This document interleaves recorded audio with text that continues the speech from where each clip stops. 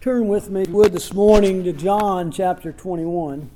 We'll be reading verses 1 through verse 11. After these things, Jesus showed himself again to the disciples at the Sea of Tiberias. And on this wise showed he himself. There were together Simon Peter and Thomas called Didymus, and Nathanael of Cana of Galilee, and the sons of Zebedee, and two others of his disciples. Simon Peter said unto them, I go fishing. They say unto him, We also go with thee. They went forth and entered into a ship immediately, and that night they caught nothing. But when the morning was now come, Jesus stood on the shore, but the disciples knew not that it was Jesus. Then Jesus said unto them, Children, have ye any meat? They answered him, None. And he said unto them, Cast the net on the right side of the ship, and you shall find. They cast therefore, and now they were not able to draw in, for the multitude of fishes. Therefore the disciples, whom Jesus loved, said unto Peter, It is the Lord. Now when Simon Peter heard that it was the Lord, he girded on his fisherman's coat upon himself, and for he was naked, and did cast himself into the sea. And other disciples came in a little ship, for they were not far off from land, but as it were 200 cubits, dragging the net with fishes. As soon then as they were come to land, they saw a fire of coals there, and fish laid thereon, and bread. Jesus said unto them, Bring the fish which you have now caught. Simon Peter went up and drew the net to the land, full of great fishes, 153. And for all there were so many, yet was not the net broken. Lord, again we do thank you for your goodness. We thank you, Lord, that you give us often times of rest and respite, where we can think of the past and think of our history and all the things you've blessed us with, and helped us to see, Lord, backwards, that you were always with us. You've never left us, but Lord, you've been true to your word. We thank you for it in Jesus' name. Amen. Again, this morning, as we look at chapter 21, I would say that chapter 21 is much of an appendix. Jesus has raised from the grave. Remember that morning? Now it's been two Sundays. It's probably about 8, 10, 12 days now since Christ had met with Mary. And remember, he had told her to go tell his disciples that I'm going before you, and I want you to meet me in Galilee. Now here John is writing around the year 67, 68. A lot of things have happened. History's gone by. And so he gives the Roman name as well, and they understand the Hebrew name. Galilee has now become known as the Sea of Tiberias, as Pilate is seeking to build a city in honor of the Roman Caesar. So they know where he's going to. They've gone probably close to where Peter and his family lived, very close to John and James. Remember, this is a very close-knit little group. He mentions 7 people here, doesn't give 2 of their names, but all of them are from Galilee. For the most part, the disciples of Christ had close connections. Remember, Peter, James, and John, all of them are in a business together. Their fathers own this fishing business.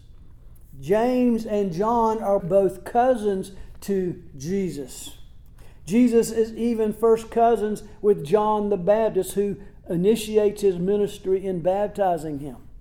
And so we see all these little ins and outs and connection with there. They've all lived there. Jesus, apart from the first 4 years of his life, grew up in Nazareth, which was not far from where his aunt Elizabeth and his uncle Zachariah were. It is there in Cana, not very far from Nazareth, where Jesus turns water into wine. So you can see the background as Jesus has brought them together. It's as though these are soldiers getting ready to go into a foreign land.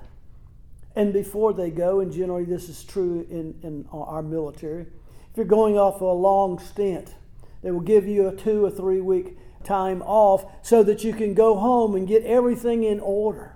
Say your goodbyes before you leave. As I say, this is an appendix. Jesus has given them this time. He's now giving them 40 days. And if you go to Acts chapter 1, you find that in these 40 days before Christ ascends from the earth to heaven to be coronated at the right hand of his Father, Jesus is with the apostles. It says he did many wonders in their presence at this time. Remember, Jesus is in some sense setting and preparing them for what is about to happen. He's already told them he must go back to his Father. He will not be with them in the flesh. And so for these 40 days he's with them, and then afterwards he'll have 10 days until the day of Pentecost, in which their work now explodes. And they will no longer be able to go home and go fishing and do those things. They are now going to be God's fishermen, going to again put in their drag nets to drag men, as it were, into the kingdom of God, and their work is before them. He's already told them these kingdom parables, of which one is the story of a dragnet as well as a wheat field. And so now they are there together, and they're sitting on the shoreline, there's no doubt, because Peter sees a boat. Peter is somebody who does not want to just sit around and do nothing. He's got to be doing something. And so we see Peter, as he sees this boat, Jesus is nowhere to be seen. And so I think in his mind he says, here's our boat. Maybe this is the family boat. I would rather think it probably is, as it's setting in the harbor there, not far off from the shore. And so now Peter says, I'm going to go fishing. And the rest of those men with him say, we will also go with you. And so now Christ, in the background, as God, is directing all things. The men plan, but it is God who brings the conclusion to its end. His purposes will stand. And therefore now God, through Christ, is driving them and preparing them for what is coming in their ministries. And he's also telling them and showing them pictures of the kingdom of God that Christ has called them to initiate in the new kingdom. And so now Simon and Peter, them are there. And so now Simon Peter sees this boat. Now what does he see as we thinking about what they're talking about? Christ has already said, I'm leaving.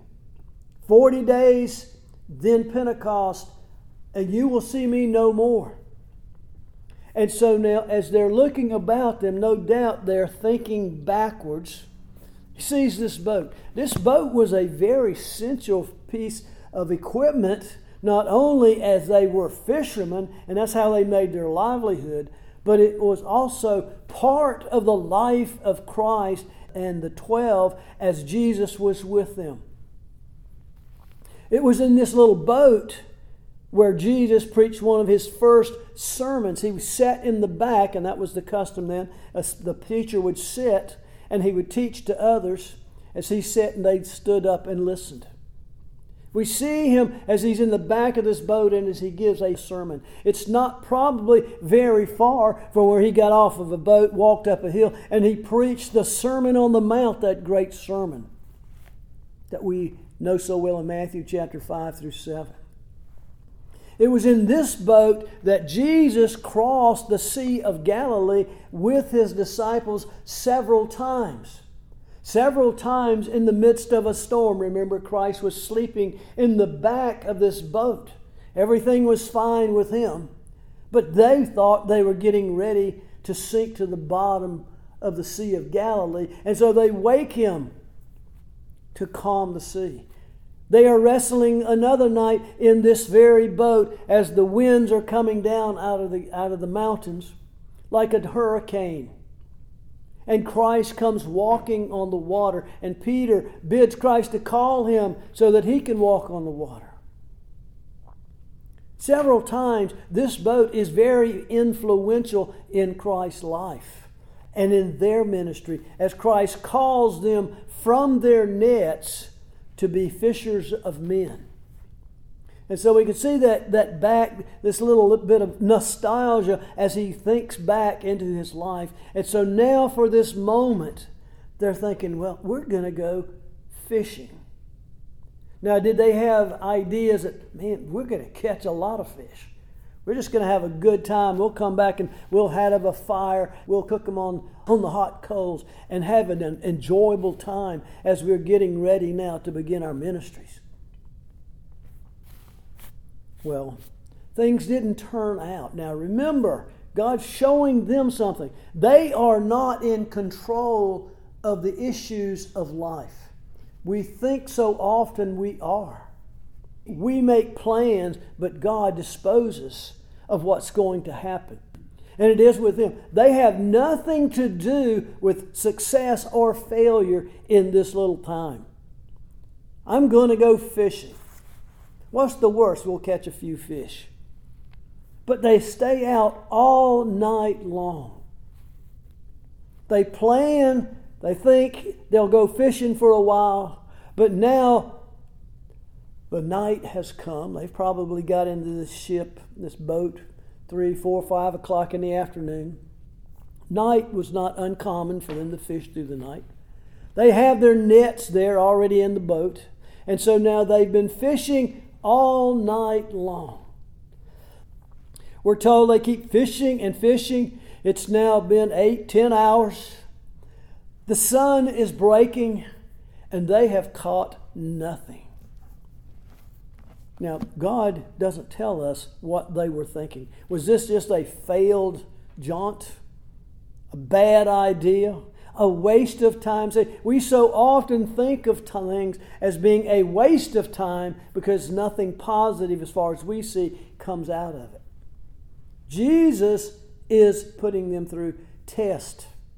He's preparing them for their work because God has called them to a work in which they have no idea what the end will be.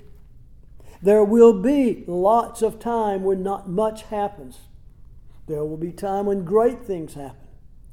But they need to be ready to obey God. And now as the morning comes, they see a figure walking on the shore. It's not quite sun up. It's like Mary coming at 5 o'clock in the morning to the tomb. She can't see in. The sun's not up, but it's coming up. She can't look in and see what's in the tomb. She can't determine who Jesus is when he's standing there talking to her. Well, these men are much in the same situation that Mary was. They can see a figure, and I think there's some psychological, we would say, psychological things going on. There's something about this figure they see walking on the shore. They can't quite tell who it is, but there's something that says he's not a stranger. We don't know who he is, but he's somebody that's known to us. And now this man standing on the shore, as he's looking out into the Sea of Galilee, now we're told that they were at least 100 yards away.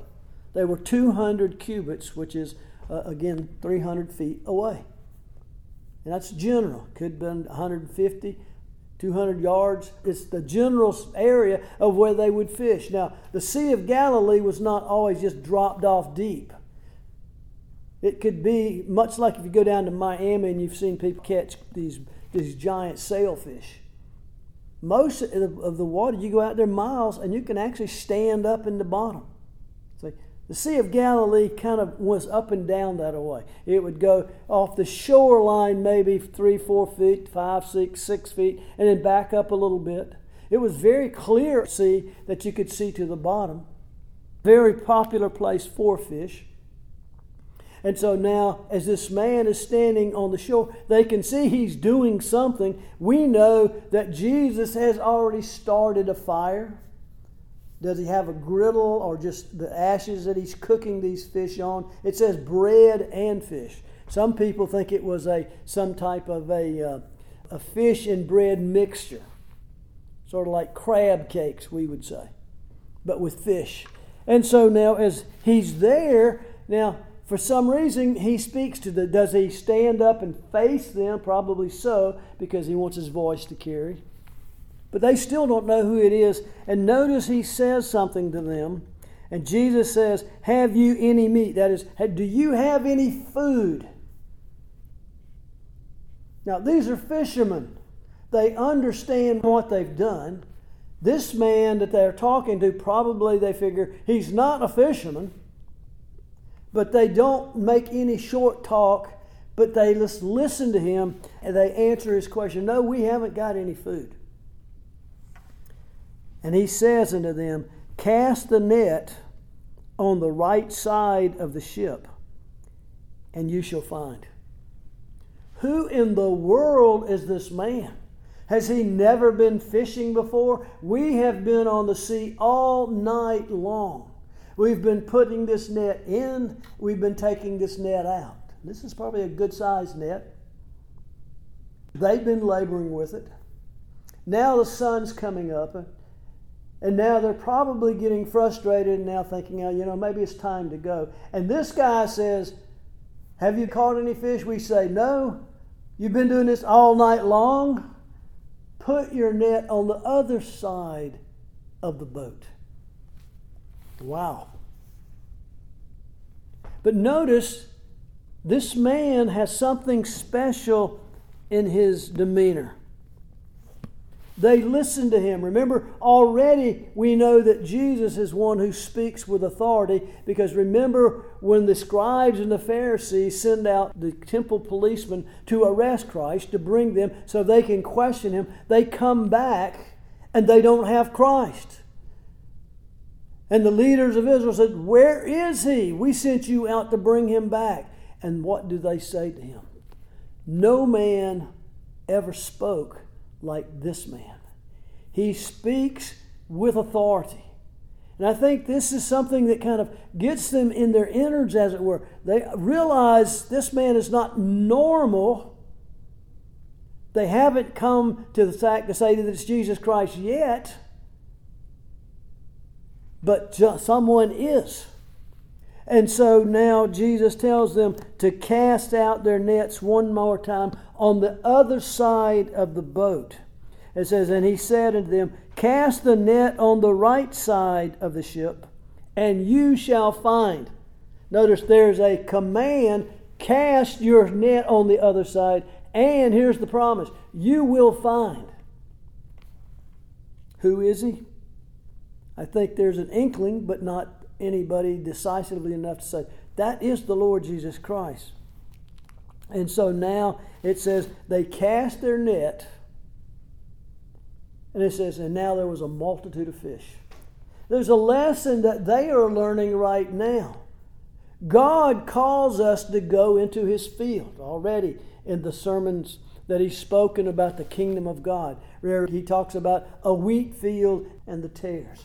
He talks about the seed, the sower goes forth. He talks about, again, the soils that the seed falls on. As he's building up a picture for them of the kingdom of God and their work in it, now he's also drawing a picture as we look at that. The sea is grand. It's great. It's large. It's filled with all types of fish and other animals that live in it. It's like the world. It's like the mustard seed, remember, that grows into a big bush and the birds of the skies come and dwell in it. That's the kingdom of God. The tares that live along in the wheat field, which is the world. And so we see again all the way through these parables, Christ is already preparing them. And now the drag net, as he talks about them going to the net, and they pull in this net. And then they sit down and they begin to separate the fish. Now this is the picture that Christ is laying for them. You go, You have no idea whether you're going to catch anything or not. Because I am the one who determines what is the future.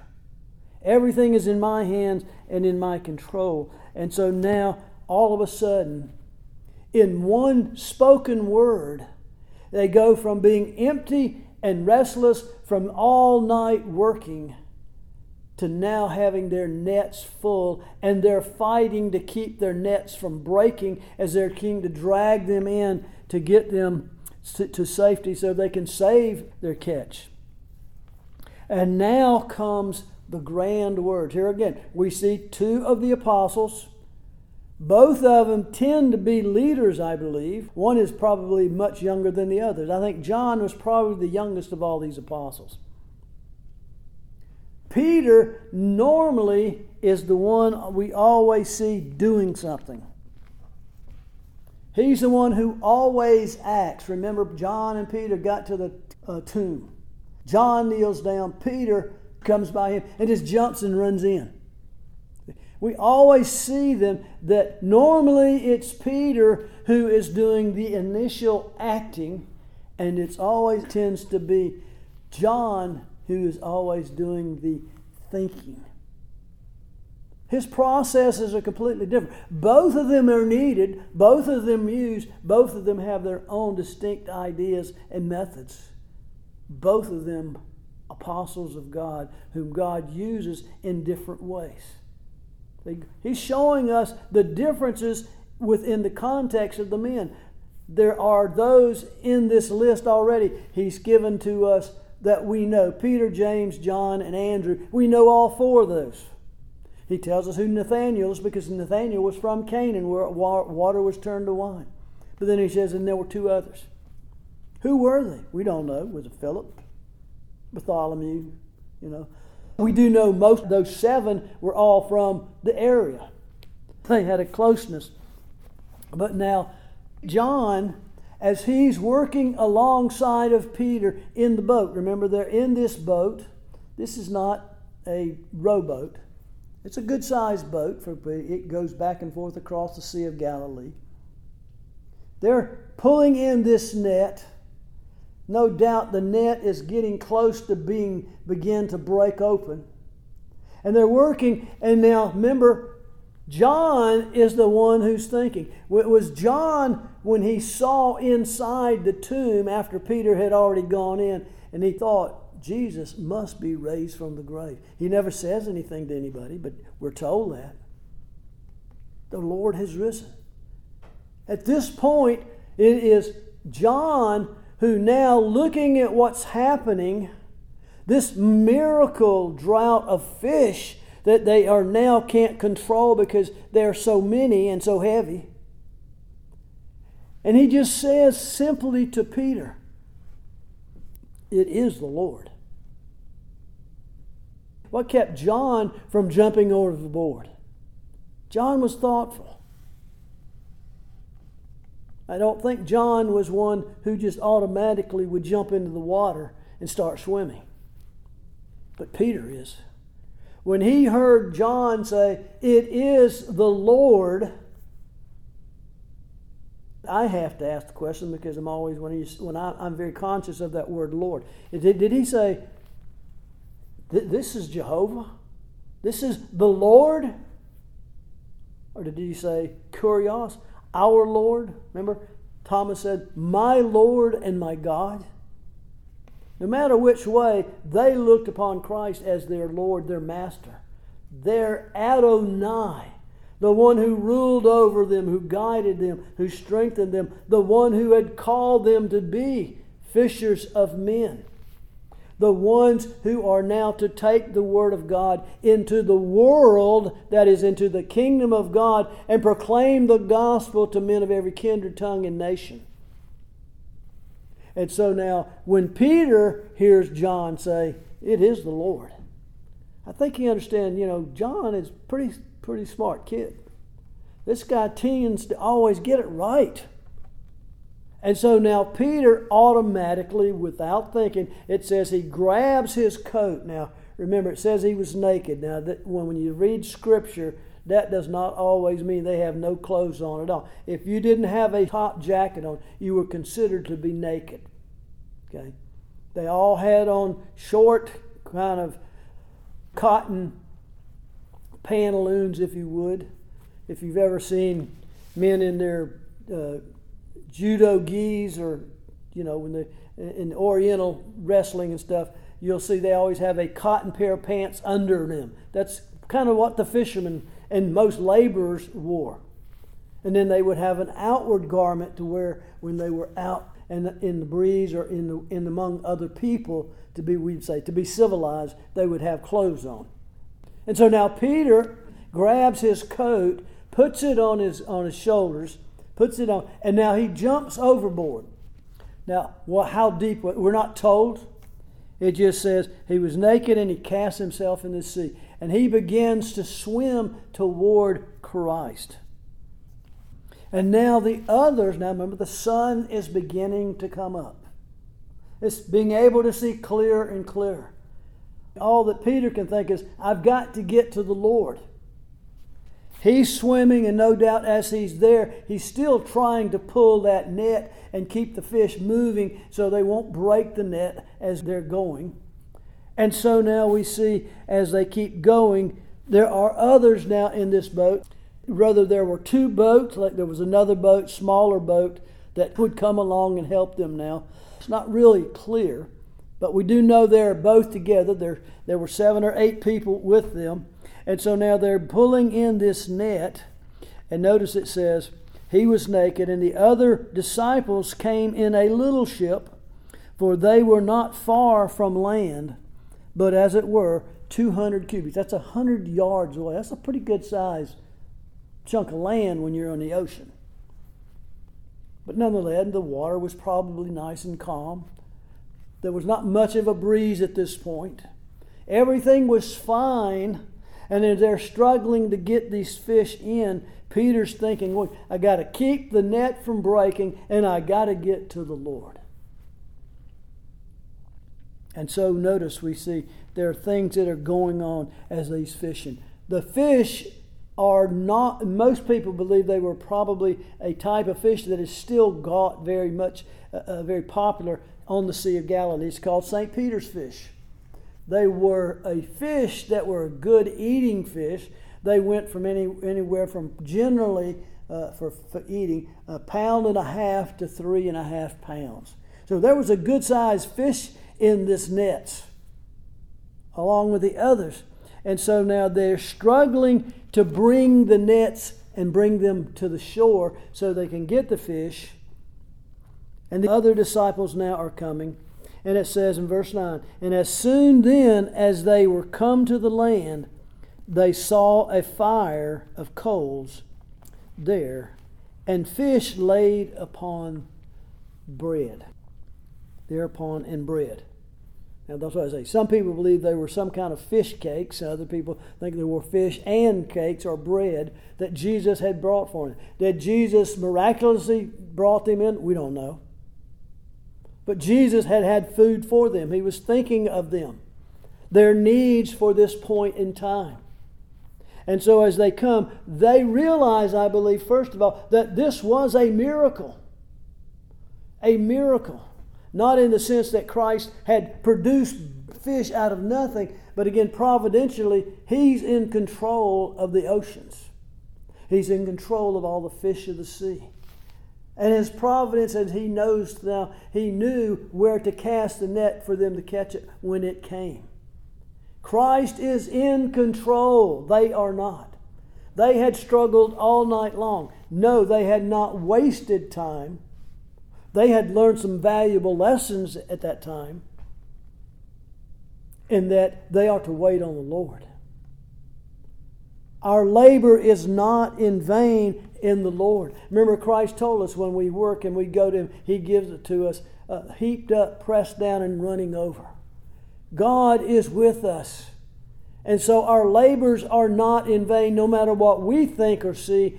Our labor is not in vain. And so now He says again, they are Tim. They are to be done in obedience to Him.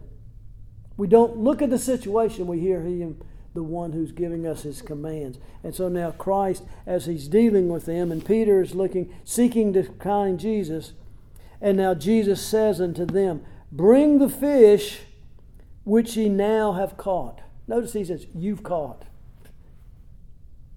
When you think about it, fishing is half luck, put luck in quotes. Now, nowadays we do have electronic devices that can tell us where the fish are. But even just going with a rod and reel. Remember, Christ had already told Peter and John to go down to the Sea of Galilee and take a fishing pole with him and put a hook on it, cast it in, and the first fish you come, bring it out. And it'll have gold in its mouth. Remember, to pay the taxes that they owed to the temple. So we see again, God is in control. The very hairs of our head are numbered. The fish in the seas are numbered. And what's in their mouth, God places there. And so it is, we are to trust. And this is what Christ is saying. I've called you to be fishers of men. When we look at this particular picture, this we would say, here is a parable. Now remember, parables were not necessarily true stories, but they were true to life. Like a woman who loses her bracelet that has charms from her husband in their marriage. Okay. He talks about a mustard seed. Everyone knew that the mustard seed was the smallest of all the herb seeds. It wasn't a tree, but it grew into the largest of the herbs. And then that tree would be a place for birds to build nests in. Picture of the kingdom of God, in which all the different animals, speaking of all the different people of all the nations who dwell in it.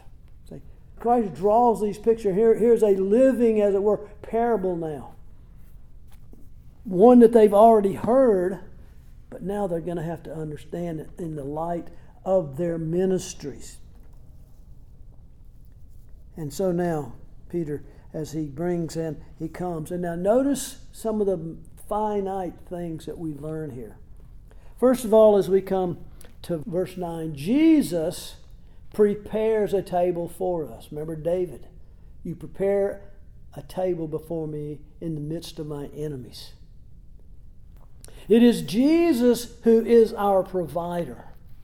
He has told them, I'll never leave you nor forsake you. Wherever you go, I am with you. Therefore, we are to look to him and be dependent upon him in everything. And now Jesus tells them, now that you've done the labor, I want you to go and bring the fish that you've caught. He doesn't mean bring every single one. Okay? But they're bringing them to shore. Now again, God provides for us. Think about God and how he provides. God does not necessarily always treat us like the federal government just gives us a check and that's everything's good. No, God often brings us and gives us what we need, but he says to us, you need to glean in the fields. The workman is worthy of his hire. If you think you are owed a living, it's better for you to go hungry. I will provide. But sometimes that means we need to go to the fields. God would provide, and God did provide. And now they have more labor that they can fulfill with all these fish now. These fish can be used not only for their families or those about them. We're never told, did they take them to the market and take the money to their families? Did they give them to the poor? We're just told, Christ says, here they are. I've given you the fish. Now you bring them and we're going to eat them this morning too. Again, the workman is worthy of his labor. We'll eat and enjoy our meal. And so now Peter, again, he drew the net to land. Now so he's not got to Christ yet. He can see Christ. He can talk to Christ now. He's still in the water and he's pulling the weight of those fish which are on this net. A miracle, the fact of how many they caught, and a miracle that the net did not break. But now notice, even the specifics. As Christ is teaching them, we might say, the Sea of Galilee is the kingdom of God. In it are the members of the kingdom of God, His people. Now, in specifically, before the destruction of Jerusalem, we would speak of Israel as being the people of God. Over in Matthew chapter 12, when he talks about it, he talks about the kingdom. He says, and the kingdom, the people, the kingdom, will be cast out. He's talking about Israel, who are the leaders of God's nation. They are considered God's people, but they will be cast out. This age will be cast out because they are unfaithful. And so again, we have to be careful when we're looking at these pictures. And so now we see, as we look at these fish, he now says in verse 11, Simon Peter went up and drew the net to land full of great fish. So we can assume there was probably at least 300 pounds of fish. If these fish averaged 1.5 pounds. And it says they caught 153. Now there's been many people tried to make parables into allegories. The numbers all mean something. It's divided by 3, divided by 17, etc., etc., trying to make more than there. And I think there's a simple answer. As we labor in Christ's kingdom, we are called by Christ to go out and make disciples of all nations. There are thousands and thousands of people, billions of people, since the beginning of time who are part of Christ's kingdom. But no matter how many they are a finite number. Notice Jesus says, when He's talking to him, they count them, and there are 153 fish. And I think they wrestle with the other things, and I think we wrestle sometimes. Our head gets working up, and we want to find some kind of secret. Well, I think the secret here is Christ says, I have given unto my Son a particular number of people. All that the Father has given to me, I have lost none of them. Now remember, Christ in chapter 17 of John tells us I've lost, only one has been lost, but He wasn't lost, but He was never part of the elect of God, though He was called as one of the 12 of God. And He went out from them because He was not part of them. There is a specific number of people whom God the Father has given to the Son. All that the Father has given to me will come unto me. And therefore He says, this 153 fish, all of them are distinct. Most of them are maybe probably the same type of fish, but sizes, whatever, they're different. And so now Christ draws from us, and we can draw from what Christ has already said. In His parable of the dragnet in chapter 13 of John, He says, again, the kingdom of heaven is like unto a net. The kingdom is like a net. He doesn't say the ocean is like a net. He says the kingdom is like the net. God, by His using of His net, that is the kingdom, and it's the kingdom's outreach in which catches these fish. Christ's kingdom goes forward. And we go forward as God's fishermen, as it were. We go forth proclaiming the gospel, calling and commanding men to believe. And God's kingdom now is the one, is that which again is the net in which they are gathered. And so we see it pictured here for us.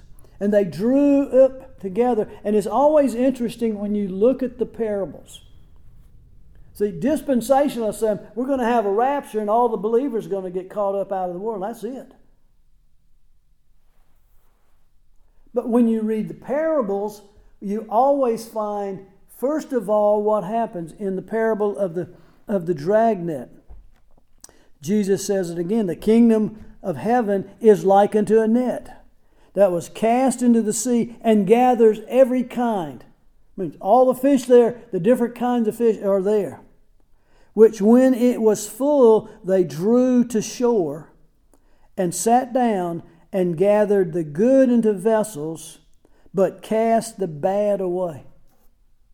Right off, we see again the end of time when Christ returns again. There is no more time. There's nothing that can happen. Now time has come, and His angels come, and they separate the good from the bad. And notice He says, they put the good into vessels, but cast the bad away. So shall it be in the end of the world. The angel shall come forth and sever the wicked from among the just. The first thing that is done, God says, to the goats on the left hand, depart from me, for I never knew you. In the tares, it says they first come down, the angels come down, they gather in. First of all, He says, you gather the tares and you burn them, and then you go and gather the wheat. It's always that picture. And so now we see in this kingdom parable, Christ is drawing for them a snapshot of the work that God is going to give them. They are they are the ones who are going out with the net, the kingdom of God. They are the representatives of it. They are the foundation of the new covenant church. And now they go out and now they put in the net by the proclamation of the gospel. And they know that God has given to us whoever is part of that kingdom, and their work is not in labor. And so we see picture here again. The kingdom of God is a mixed kingdom, meaning there's men of every kindred and tongue and nation. There are all kinds of people who are coming into the kingdom, but they all come through Christ. They are all called by the gospel, and they are all made alive by the Holy Spirit. And so Jesus tells us again, the kingdom is made up. And the angels will come in that final day and separate the good from the bad. And until Christ comes, even within the context of the kingdom, sometimes it is hard to tell the difference. There is wheat and there are tares, but we know it's still called a wheat field. And there's a time in which they will be very distinctive. That's what Christ tells them. Wait till everything comes together, and wait till the seed comes into the wheat. Then we can tell the difference between the wheat and the tares. And first of all, we'll pluck out the tares. Then we'll come back and get the wheat. And the fish, again. All these things are preparing us. And now notice what Christ tells us in Matthew 8. Now He's teaching us another picture. He says, the children of the kingdom. Now, in that context, remember, Jesus comes to His own. He comes to the Jews. He presents the gospel to the Jews. And now in chapter 8, He's saying the same thing, but He's now drawing focus, and we have to understand what He said. He said, now, but the children of the kingdom, we would automatically say, that means that's all the believers. No. When, in this context, He's talking to the Jews, the Jewish leaders. He says to the kingdom, children of the kingdom, that is the Jews who are the enemies of Christ. He says, you shall be cast out into outer darkness. There should be wailing and gnashing of teeth. He's talking about the scribes, the Pharisees, and all those who have heard the gospel but have spurned it. They're called the children of God, children of the kingdom, but they are not.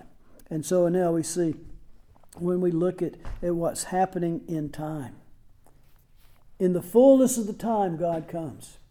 When its time's ready, Christ will come from heaven. There will be no more time. All the elect will be called. And now He will begin that separating of in division. And so He says in chapter 13, verse 49, in the drought, He says, so shall it be in the end of the world. That's when He comes in and puts His dragnet and draws in all from the history of time. But now He also tells you and I, as we go into the kingdom, why we have to be so very careful.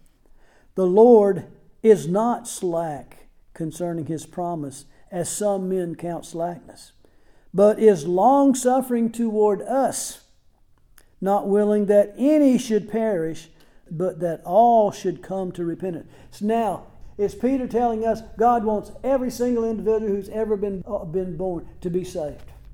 He wants them to repent. That's not what he's saying here. Notice what Peter is saying, he says now, Jehovah, that is, the Lord is not slack concerning His promise, as some men count slackness. But now notice, he says, He is long-suffering. Now we could say God is long-suffering with the wicked. But in His not dealing with them, their wrath of God is built up against wrath, it says. But he says, He's long-suffering to usward. Peter is writing to the church. He's writing his words to those men who have confessed Christ, who believe Christ as their Lord and their Savior, who are sinners and been called out of sin, and they are called out to go into the world that hates Him and proclaim the gospel to those whom the Lord will call and has given to the Son in time. And he says, so now He's not slack, but is long-suffering to usward. Usward is the Christians. He's not talking about the scribes and the Pharisees, those who have hated Christ and have put Him on the cross. Those who hate God and are His enemies. But he says He's long-suffering to those who are of the elect, we would say. And He's not willing that any of His elect should perish. As Christ says, all that the Father hath given to me hath come unto me. And him that comes unto me I will in no wise cast out. He's in control of all things. We may not know where the fish are to be caught, but we know they're there. And we are to be obedient in casting out the nets. But now notice he says, but He's long-suffering toward us, not willing that any of His elect would perish, but that all should come to repentance. That's all of His elect. Now, Peter goes on to say in again, 2 Peter 3:5, he says, and account that the long-suffering of our Lord is salvation. Is God's long-suffering salvation to every single individual? No, it says, and again, this verb is in the sentence. It's emphasized. The long-suffering of God is salvation. Why? Because if God was not long-suffering, He would end things right now. Those who are the elect, who have not yet come, would not come if God's long-suffering was not salvation. But it's because of His long-suffering toward us, because all of His elect, all the Father has given to the Son, that they are not saved. And therefore salvation is, the Lord is salvation. His long-suffering is salvation. And now Paul tells us in Romans 9, what if God is willing to show His wrath and make His power known, endured with much long-suffering the vessels of wrath fitted unto destruction, and that He might make known the riches of His glory on the vessels of mercy, which He hath had afore prepared unto glory. See? As Christians, we know life is not a chance. God saves His people. And now when we go out, this is what God has called us. He was calling the apostles now to put in the net and draw out of God's kingdom all of His people and separate them from the world. So it is our ministry. Christ says, all power has been given unto me in heaven and earth. Go and make disciples. We don't know where they are, who they are. We're just to go and be the ones who take the word and command men everywhere to believe. Let's pray. Lord, we thank You for Your goodness to us, for Your blessings. We pray that You'd help us today. Help us to see that our salvation rests in You and our ministry rests in You. We do not save anyone.